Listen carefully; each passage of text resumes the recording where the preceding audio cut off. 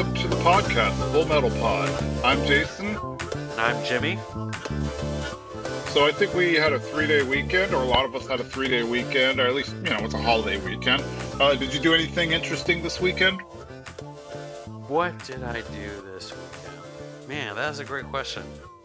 Now I can't think.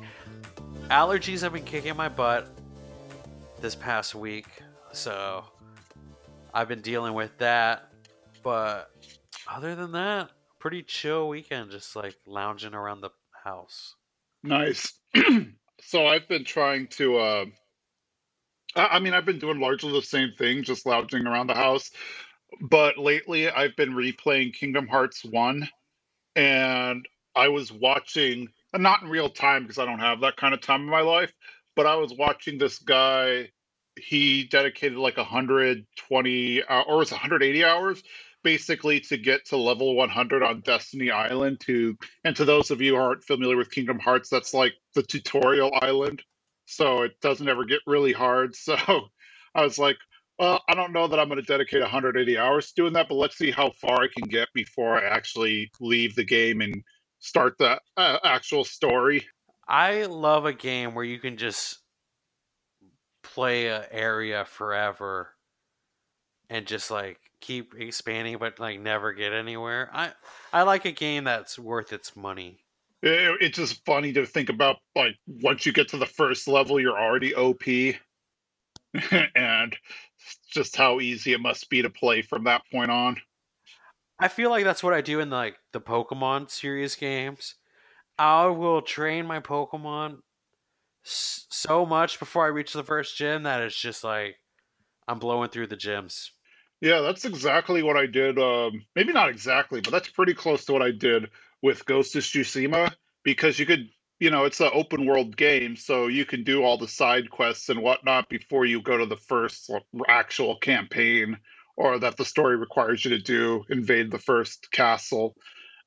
And so, like, yeah, I did a bunch of different quests and stuff before I actually did the first castle. So that first castle was a pretty much a breeze for me because my guy was already pretty much leveled up. I think as like a kid, I never like playing Final Fantasy and all those JRPGs.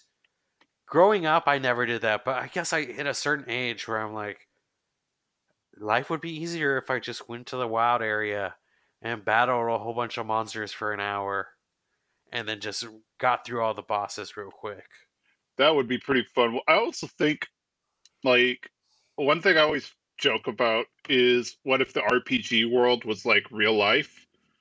Like, you know how you go, like what would the world be like if our life was a JRPG, and it's like, oh, you just want to go to a stroll on the beach or something, but oh no, now I have random enemy encounters and stuff like that, and you want to go out with your girlfriend to the park or something, but all of a sudden there's a boss battle and you're wondering, man, how are we going to beat them, because she's just a level 10 black mage and I don't think that's going to be powerful enough. We should have grinded more before we got here. That's hilarious because it just makes you think like when you're walking around in those areas and it's on the screen, it's empty, but then you walk and it's like and you're in a battle, and it's like you take another step and you're in another battle. Oh man, going to the grocery store would be miserable. Yeah, and then of course, I always like how in JRPGs you're in a land that's like full of monsters and dangerous, and like every step you're just going up against these super powerful monsters, yet somehow there's always like a kid or two kids on the path, and like the merchants and stuff, and you're like, well, how did these guys get here without problem? Oh, there's this YouTube video about like RPG merchants and how people always go to them, but they never want to buy anything. It's just selling all your random loot that you get. There's a list on the internet, I can't remember what it's called, but it's like the I can't remember the exact name or what website it's on, but it's called something to the effect of JRPG cliches or something, and they kind of just list hundreds of cliches you've seen in almost every JRPG, and then one of it's like, the economy in JRPGs is amazing because as soon as you sell an item, you can't buy it back because they've already sold it. That is true. It's never in like their inventory. Like I sold you an apple, and you're like, maybe I want that apple, and they're like, sorry, we don't sell apples. Exactly. You think you'd be able to buy back what you sold right away, but nope, it's gone. So like the economy in JRPGs is just astounding. It's like someone standing next to the store, like, oh, I'll buy that right now. That thing you sold, I want it.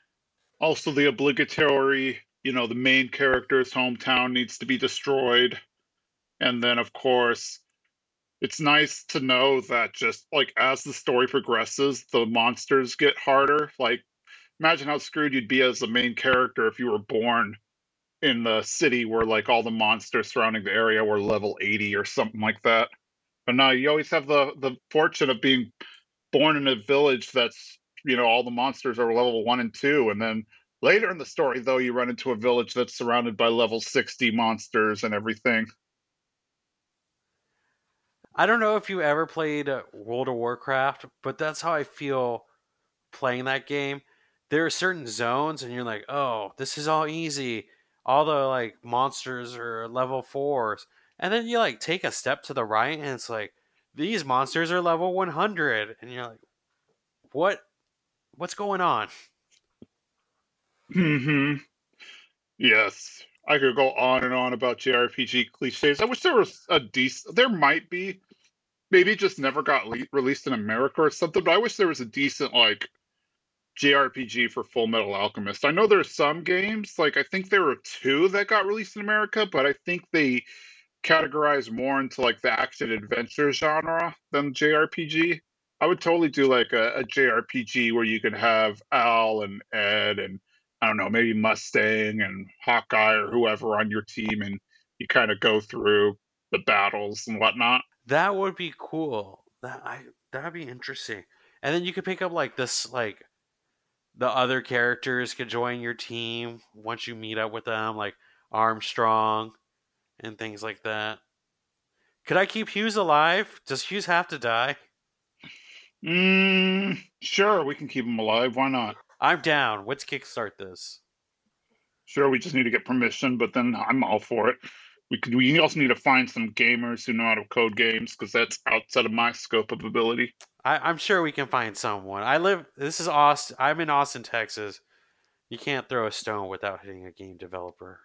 That's true. I'm in San Francisco, similar story, so I'm sure we could find somebody to do it if we really wanted to. Yeah, it'd be a good idea to reintroduce it too, because like they haven't really made new content, I think, since like 2013 or something. Maybe I'm a little off on that, but I'm pretty confident that's right.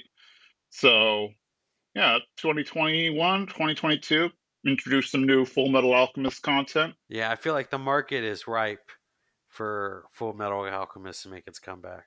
Exactly. I am 100% on board with that, and I will be the first person. Well, I would be one of the first people to play it since I'd be involved with the creation. I guess we can go into the podcast then and talk about our next two episodes. What do you think? Sounds good. All right. Well, today we're doing episode 42 and 43. This one was interesting because we don't really get much from Edward in these episodes. And, you always see him as one of the main characters, so it's just kind of different. But either way, these are great episodes. So let's jump in with episode 42, Signs of a Counteroffense. Or, I'm sorry, Signs of a Counteroffensive. So we join the tunnel team, which now includes Alphonse, and they are in a cabin. Alphonse has been disassembled, and we see him, kind of in a neat little pile in the corner.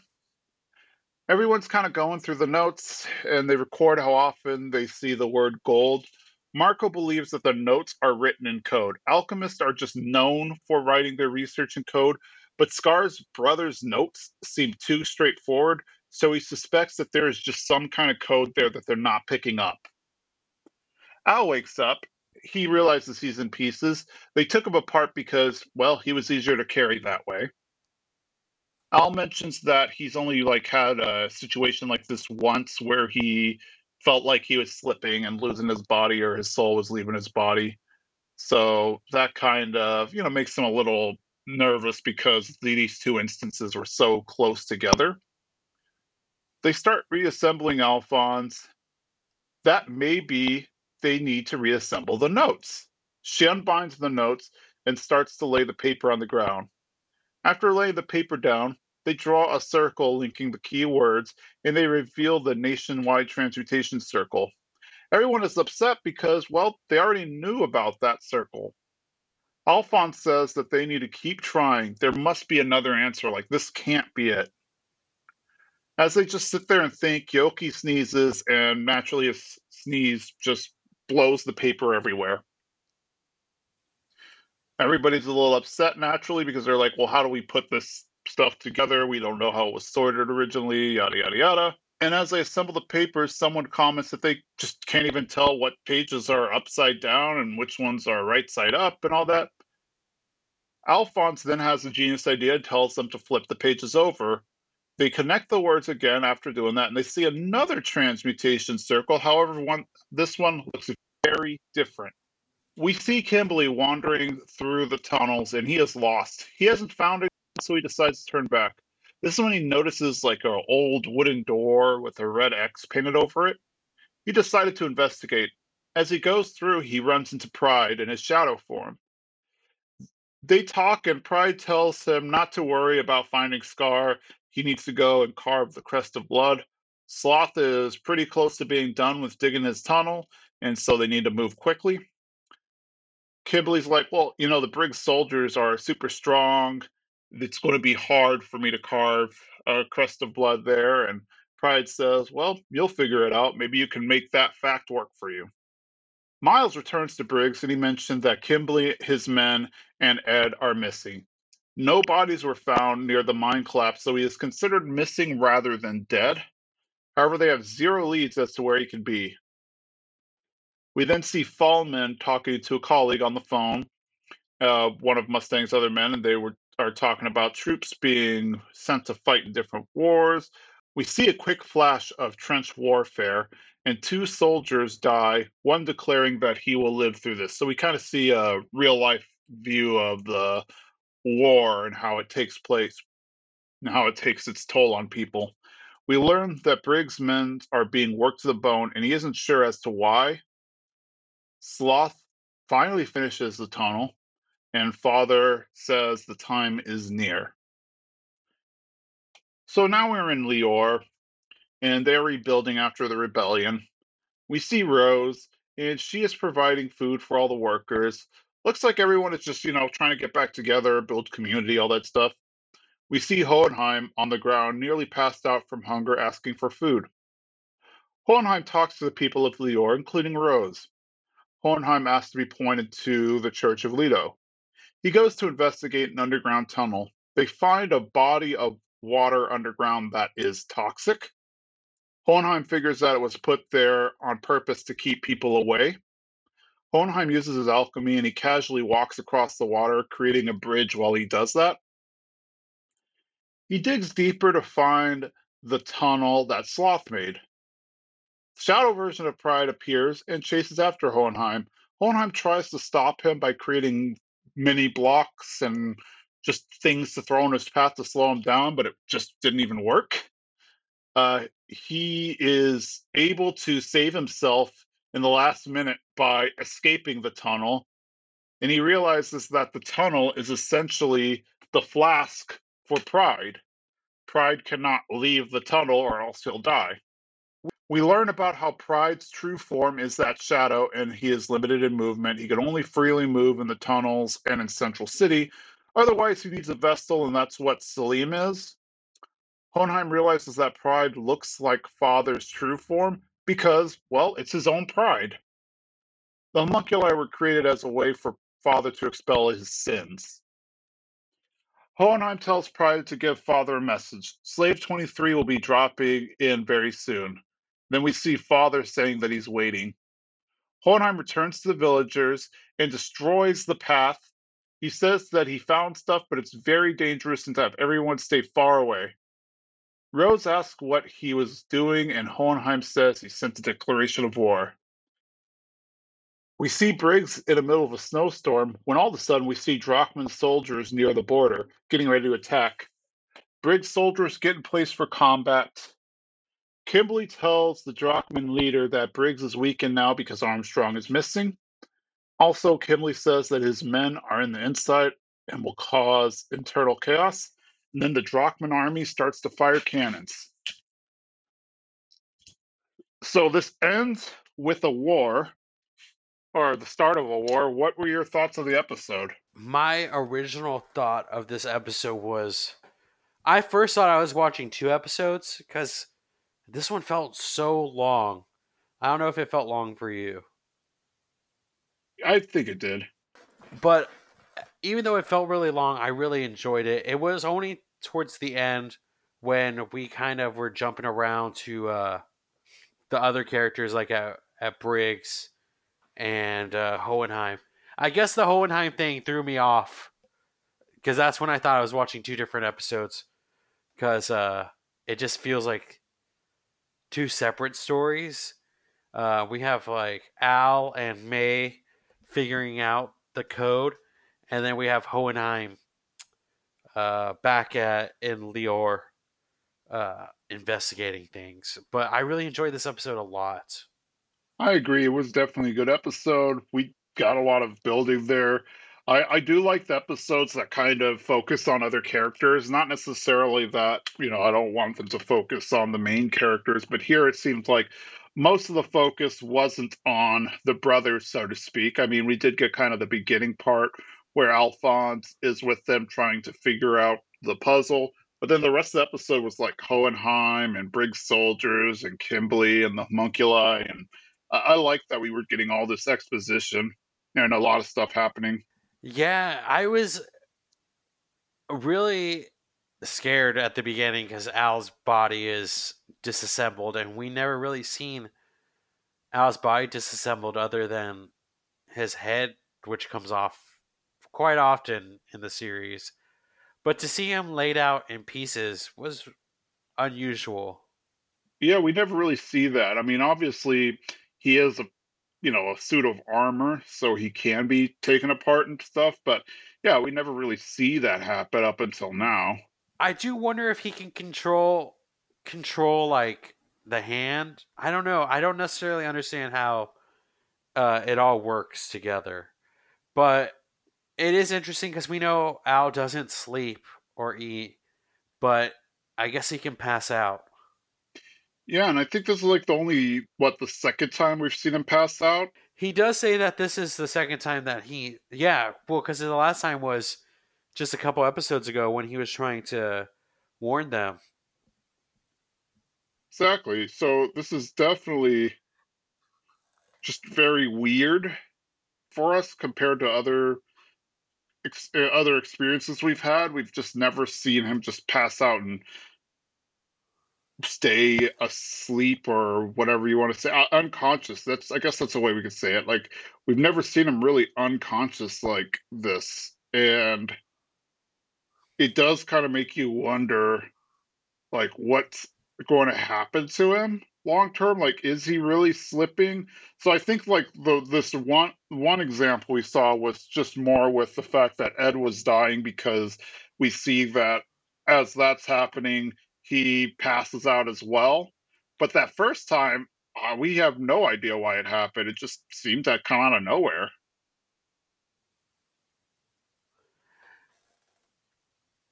Yeah, and I do find it interesting that they were like, "Oh, we need to let's put you back together," and then they kind of stop putting them back together after they figure out kind of the first clue to the notebook. Yeah, I guess they were just like, well, we've got we could wait. We got to do this while we have our this on our mind right now.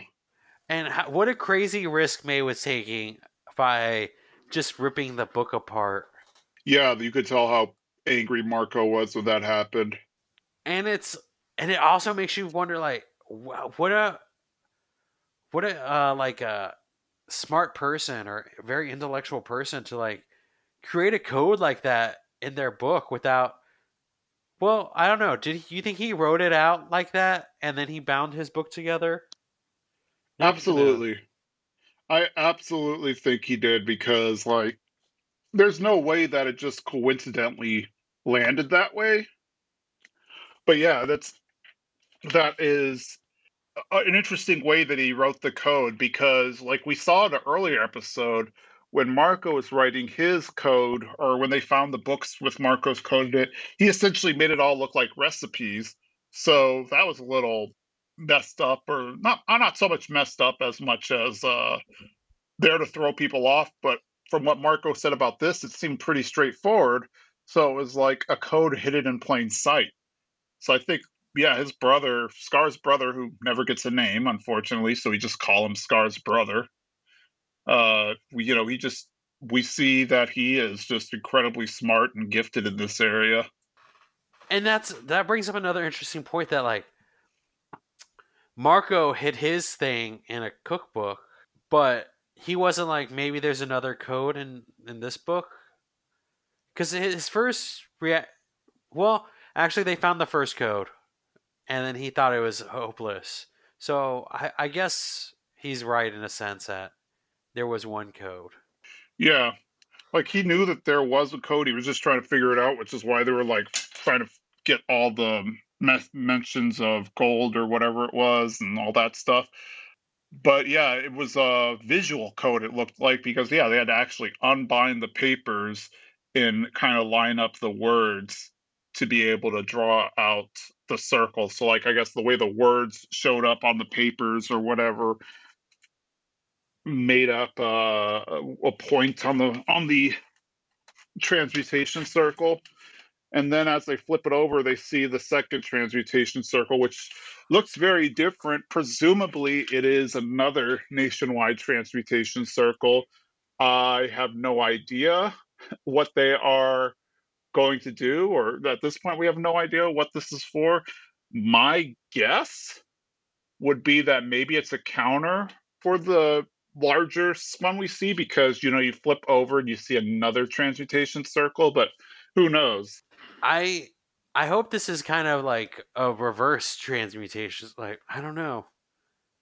Everything is such large scale though, so it's kind of wondering where we go from this point.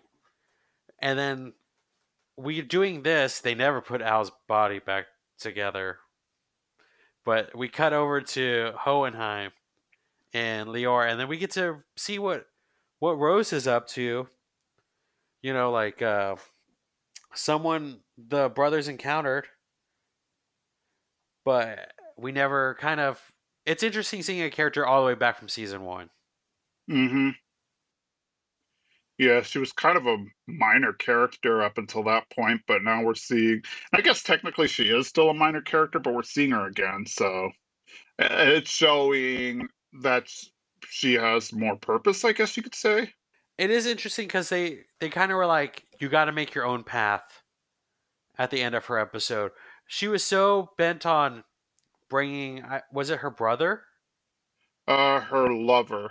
Oh, she was so bent on bringing him back to life and just following whoever said that they could bring him back for her that she never really had her own trail or did her own thing.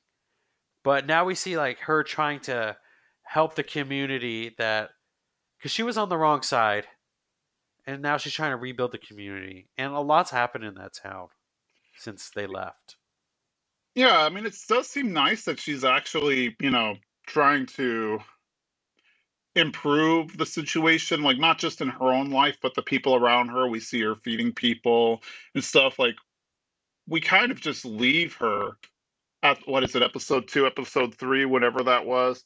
Kind of just leave her to be left with her thoughts as Edward and Al tell her, find your own path and stuff. We just don't know what happens with her then. I guess we could just assume that she did.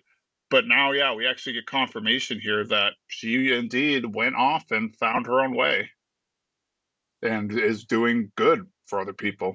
And then we realize that, well, we already knew that the tunnels went through all these different cities that major things have happened to. But now we know that Hohenheim knows about these tunnels and knows enough about it to be like, this is where I investigate. Yeah, I think he definitely is on to whatever it is Father is planning. Because we do see in that episode where we have the flashback and he leaves his family and everything, he seems to be looking at, I don't know, a map or some research or papers. I can't remember exactly what he's looking at, but then he says something like, oh, he's going to do it again, or something to that effect. And it's like, oh, okay, he must be aware that Father is trying to create another nationwide transmutation circle, and he's probably calculated where all the points are the same way the brothers did, and presumably Mace Hughes did by looking at all the points where war was taking place. And he also has the background knowledge of knowing how they did it the first time, too. So, yeah, he's probably well aware, and he's probably just checking up on things and whatnot. He made a declaration of war, as they said. So he definitely has a plan of some sort, but we just don't know exactly what.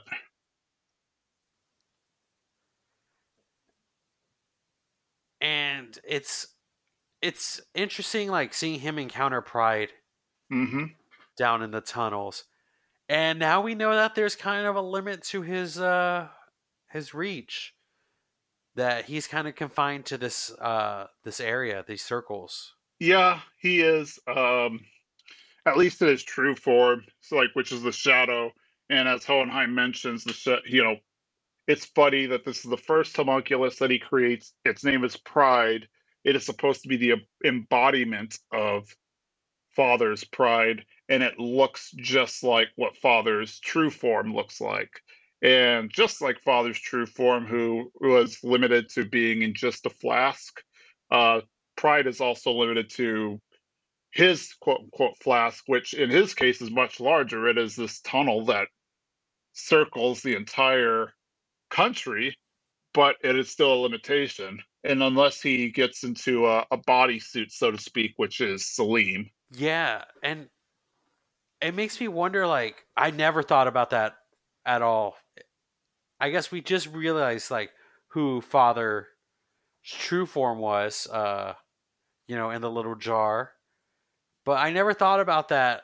That's why Pride looks like that because it's his true form. Yeah, now it kind of makes sense. And then, of course, all the other homunculi, as he mentions, they're all there for essentially, they are all there to be Father's sins or whatnot. So I guess Father is trying to make himself a better being or something like that. And part of that is kind of, throwing out these sins and I guess having them be his foot soldiers. It did feel like though Pride was like I left all that weakness and Father. It's something he says something along the lines of like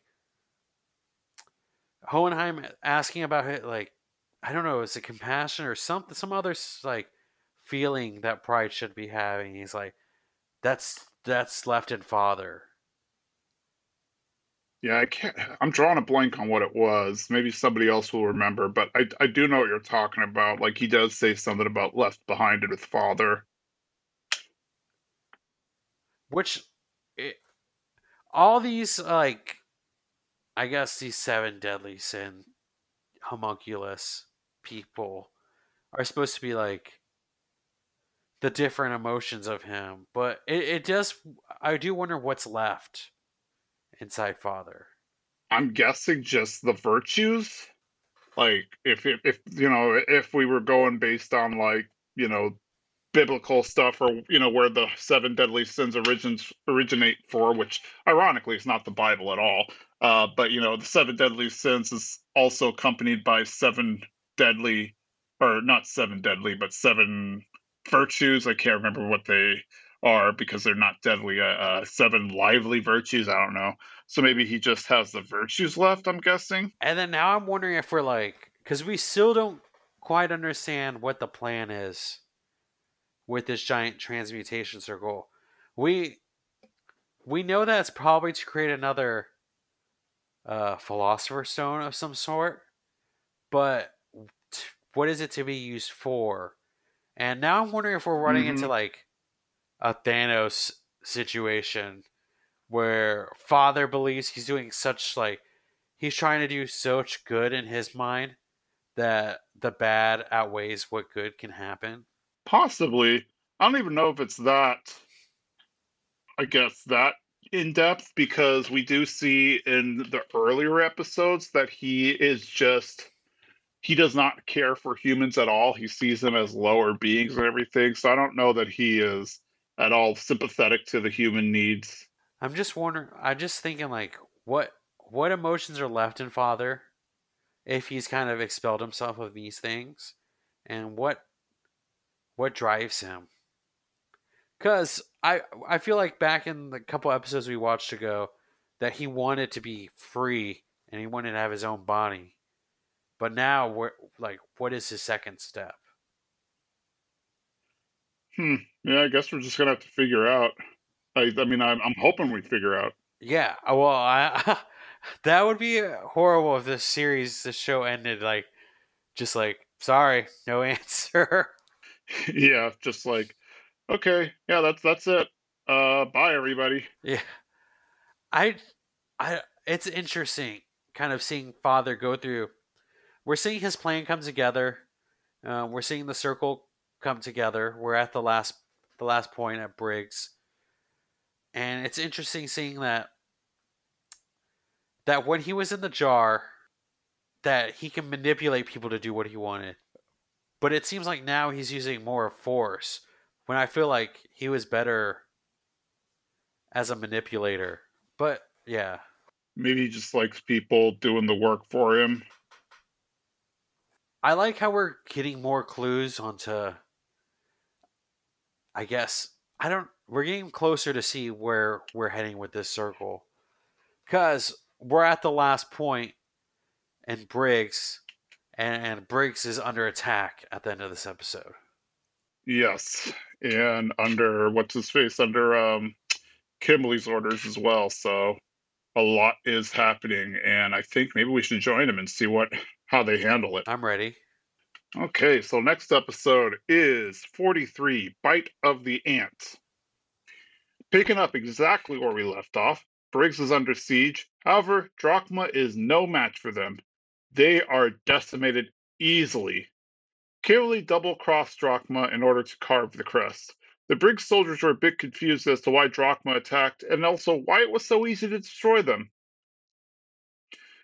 Alphonse is trying to learn alchemy from May. He is clearly more scientific minded while she is talking about the dragon's pulse and feeling the dragon's pulse and everything. It really plays as kind of like a Western versus Eastern philosophy, or Western versus Eastern medicine. Scar apologizes for imposing on the Ishvalan villagers, but they say it's not an issue. The people are actually kind of helping by being around because they're playing with the kids, and that's kind of keeping them distracted from all the problems and also helping them do laundry and stuff like that. Zampano has wandered off. We see him heading into the woods to meet an Ishvalan that turns out to be Envy in disguise. So has Zampano betrayed them? In Central, the Führer mentions to Riza that he has heard that she knows about Salim and his true identities. She confirms. He asks for her opinion on the leader of her country being homunculus. She said that she's sad that the family isn't real. They're just pretending to be humans that they despise. Führer mentions that, she's correct. Everything, his name, his rank, Salim, was given to him, but he actually chose his wife. So he learned a little bit more about him there. Gerso and Marco are talking back in that village. Gerso asks if he is truly the awesome fifth laboratory doctor that they had heard of. And, he says, well, yeah, I mean, I was a good doctor and everything, but I worked with a small team, so it wasn't just me, and I haven't spoken to them in ages. Zambada returns with the Drifter, and then, of course, the Drifter reveals his true identity. As Envy walks, he steps on the ground and a spike appears and pierces his foot. Zampano has actually double-crossed Envy and brought him into a trap. They figured that Envy would be excited at the opportunity to take Marco alive, so if they mentioned that Marco was here, he'd show up.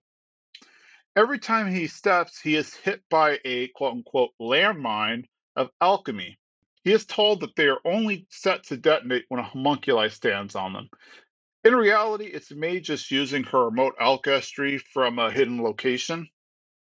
Envy is getting angry at all this, so he takes his monstrous dragon form. Scar and the Chimera join the fight. Scar uses his destruction alchemy to harm Envy, and it does look like Envy's down for the count, but then he gets back up and he grabs Marco with his tongue. He threatens punishment on Marco, like wiping out the village of innocent people, this nearby slum. But then he said it may be better to bring all of the people from the slum back to Central so that they can become Philosopher's Stones. Marco is angry to hear that they are still making stones and demands that Envy let his research team go. Envy then reveals that they had already used his team to create another Philosopher's Stone, the one that they gave to Kinley. Envy points out that it is hypocritical for Marco to get upset over his people being used to make a stone when Marco used many people to make a stone. Marco says that Envy is right. Marco knows all the pain that goes into making a stone, but he also knows how to destroy one. He moves his hand and reveals a transmutation circle on it. He touches Envy and breaks down his Philosopher's Stone. We see Envy start to melt. He returns to his human form, but even that human form starts melting. He is so upset to be losing, and then he takes his true form. It's like this little tadpole lizard-like thing with like 6 legs and whatnot. It's itty bitty. They return to the village, and apparently Yogi and Winry were not in on the plan. Marco says, he wanted to be just like Winry's parents, being willing to put himself on the line and risk his life for doing the better good, just like they were able to put everything aside for them to help people on the front lines and ultimately lose their life. Well, this little Envy character bites on Yoki's neck and hijacks his mind. Envy mentions that he'll kill Yoki if they don't do what he asks. The entire team just pretends not to care. They say that they'll destroy Envy and Yoki if he doesn't surrender. Well, Envy gives up, and Envy asks where Edward is. Al says that, he must be in Briggs by now. Well, Envy says that it was reported that he is missing, so he must be dead.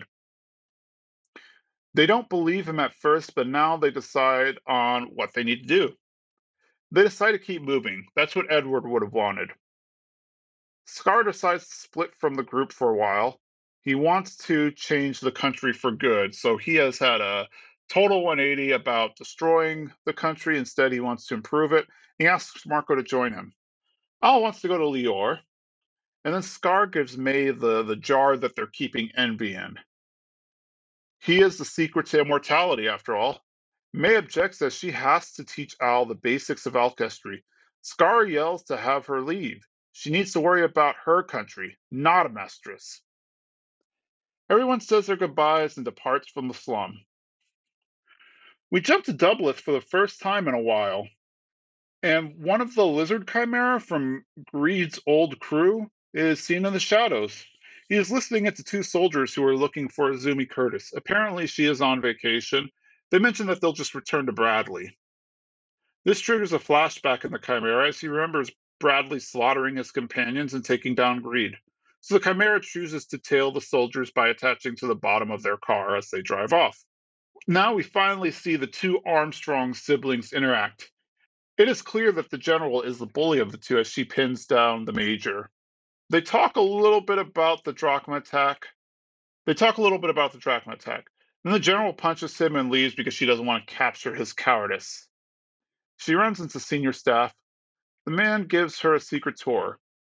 He asks what the laws of alchemy are, at least in terms of state alchemists. She acknowledges that an alchemist has to obey the military, can't create gold, and can't create people. Well, the state wants them to obey the military for obvious reasons. They can't create gold, as that would result in financial disaster for the nation. And as far as creating bodies, well, Armstrong thinks it's an ethics question, the whole taboo of doing human transmutation and everything. However, the state doesn't really care about ethics. They don't want the alchemist to create an army. At this point, he opens a room and reveals a secret army of inhuman beings that are being created to essentially be foot soldiers for them. And the episode ends right there. So even more is revealed. We don't get Edward, but we still get to learn a lot. What would you think? The ending of this episode is insane. I was on the edge of my seat. I had to rewind it because I couldn't fully comprehend that we're seeing this kind of giant room full of bodies. Like, not dead bodies, but like bodies they created. And then I was very sad because May left, and it seemed like our team that we just got together is now splitting apart.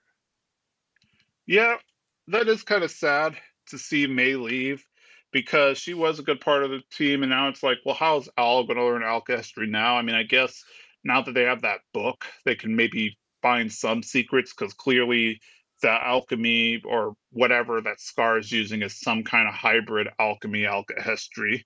So I don't know, maybe you can learn that way.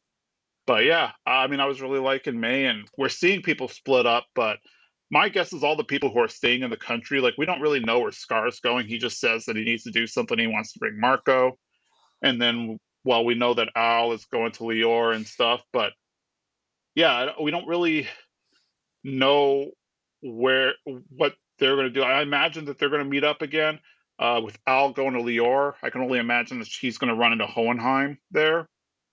And yeah, but now we're losing May, and I know it's going to be a while before everybody's back together again. Yeah, and I just felt like May is fine. Not that she wasn't a part, like, didn't fit in with the group, but she's finally given herself up to this cause. You know, her main mission was to find eternal life to bring it back to the king. But at this moment, she's like, there's bigger things that need to be done, and I feel like I could help this team. But then Scar sends her off, and I'm just, I'm upset and sad. Yeah, I did like her as a character. She had started to grow on me as at first she was just kind of the cute, kind of chibi girl or whatever term you want to use that you see in most anime, but she did definitely add value to the team. So it is sad to see her go. Uh, and she wanted to stay, like you mentioned. She did want to stay. She didn't seem as concerned about the country as much as she was concerned about making sure Al understood alchemy so that I don't know he'd be useful for the country or he can get his body back or something. But then Scar insisted that she leave, that she focuses on her own country because even she said that her nation or her clan was on the brink of death, and if she doesn't get the secret of immortality and become its emperor, then there there's no hope for them. So, he's saying you worry about your country and your people, we'll worry about our country and our people. Yeah, I don't want to say goodbye to May, and it's weird that Envy is in that little jar. Thinking about it, like she's like just carrying Envy around now. Yeah, just in this like large mason jar type thing, and these can't be larger than the size of like I don't know. I wanted to say like croissant, but I don't even think he's that big. And how awesome is Marco in this episode? Kind of a character I did not think was going to be this cool, amazing alchemist. I he's a great alchemist, but you only think of him as a like a lab person or researcher. But I mean, when it came time, he pulled out like a really great action scene in this episode. He did, and he helped in a major way too. Like he planned. It's assumed that he planned this entire strategy of trying to capture Envy and stuff. And he, I don't know if he planned on getting caught.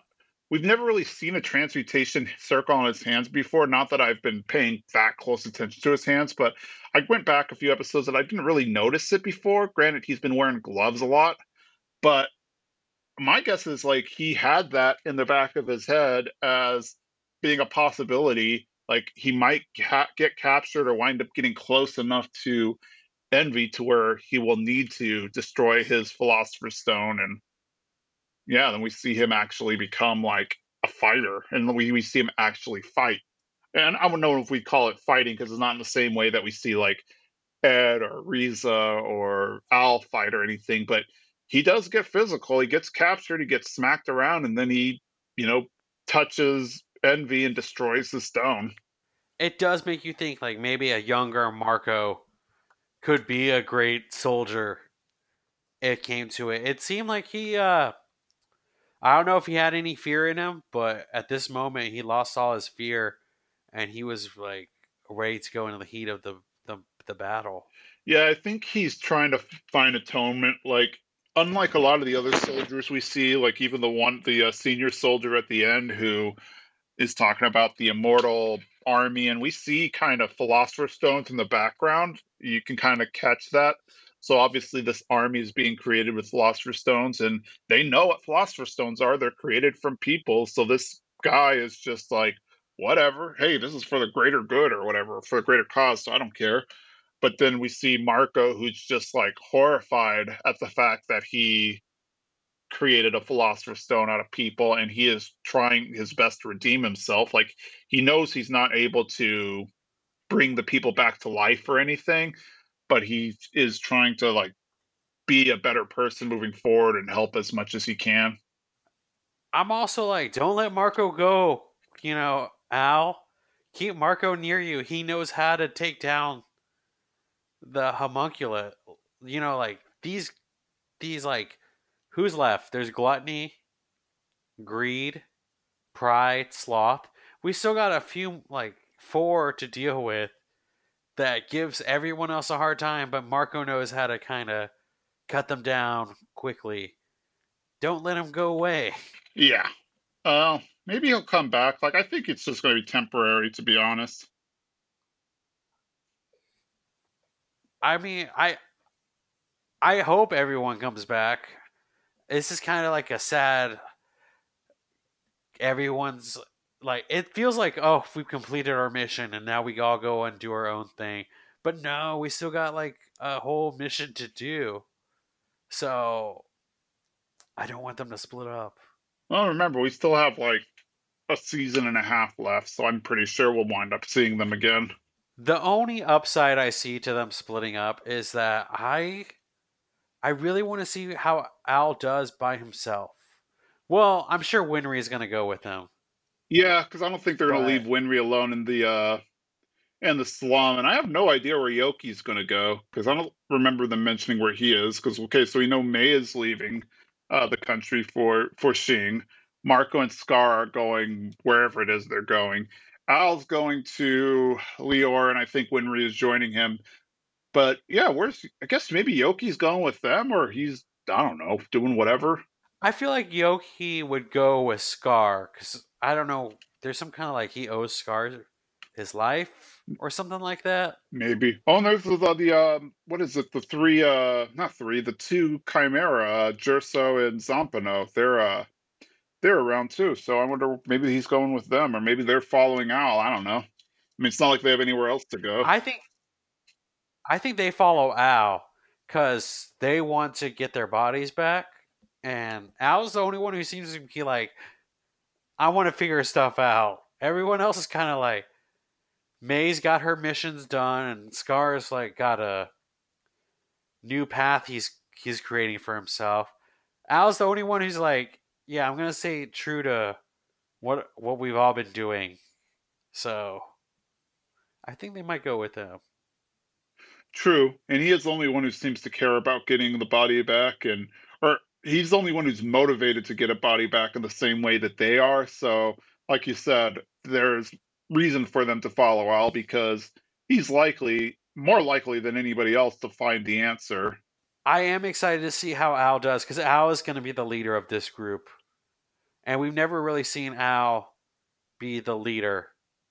I agree. We never see him lead ever. It's always usually Ed, and Al's kind of a sidekick, but we have no idea where Ed is other than he was taken away to be, you know, uh, cared for by a doctor somewhere. I'm guessing somewhere in the snowy area, but Yeah, other than that, we have no idea where Ed is, and Al's just kind of assuming. Well, I mean, Al's like, I know Ed's not dead. Like he would, there's no way he'd let himself die, and he would want us to continue moving forward and running and meet up with him rather than going back. So yeah, Al's definitely taking a leadership role. Yeah, so Al's going to Lior. I don't know. I don't think Hohenheim's going to be there because I think Hohenheim's going to find Father, I guess. I don't know. Was it at the end of last episode where Uh, Pride was like, Not Father quite. wants to It meet was you? last episode. He sent a message. He sent Pride a message to give Father back about how he was coming to meet him at some point. And then Father, I guess, was able to hear it through Pride and accepted. But yeah, we don't know if Hohenheim just left right then. Also, we don't know, time wise when this episode takes place. Like maybe, like we know what the episode takes place in terms of release, but maybe, you know, maybe the when Hohenheim is in Lior is like right after time wise, right after they leave that small village. So there's this good chance that they'll bump into each other or something. I am hoping that he joins the fold. It does feel like Yeah. every character has a piece of this puzzle, and they're going to put it all together once they all kind of come back as one. So I'm excited. I'm really excited to see them all to get together. I don't want. I kind of want Hohenheim to meet Ed and Al together because now we're kind of all everywhere. I mean, there's another season and a half or so left, so it's probably going to happen. Like, I just think it's since Al says he's going to Lior, and in the previous episode we saw that Hohenheim is in Lior. It's to me, it's kind of obvious that they're setting up them meeting, and at some point Ed's going to come back in the show, and I don't know wherever he is, he'll somehow get word of where Alphonse is, or I don't know where the other Chimera went, or something, and then wind up running into each other and meeting up again.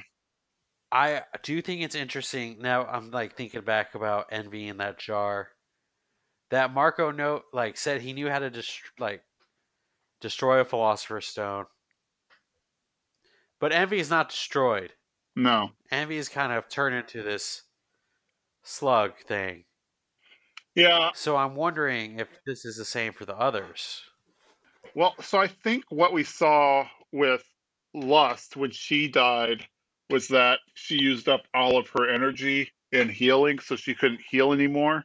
So that's why she was destroyed. Because we even see, like, when her stone drops on the ground, it dissolves into dust.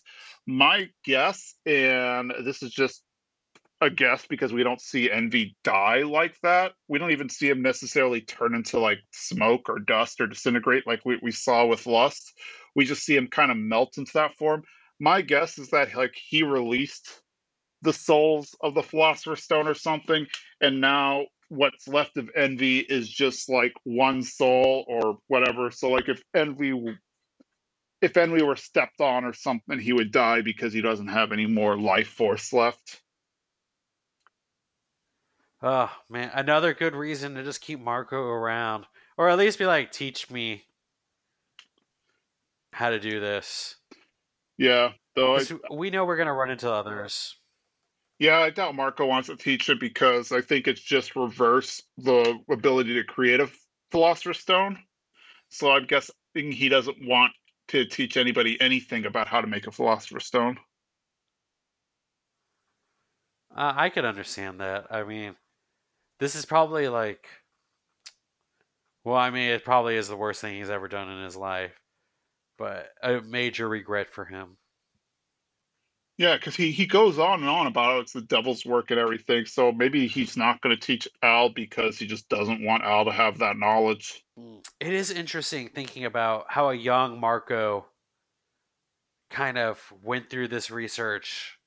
It didn't seem, I don't know, maybe he was forced to do it, but you see him now and he has so much regret on that part of his life. So I wonder what a young Marco was thinking. Yeah, who knows? He might not have known the extent of what he was doing. because we see in like one of the flashbacks when they're creating the Philosopher's Stone out of the Ishvalans, he kind of has a horrified look on his face. So I think like that was probably when it was actually sinking into him was what he was doing. Yeah, and again, like I guess this goes back to me, like father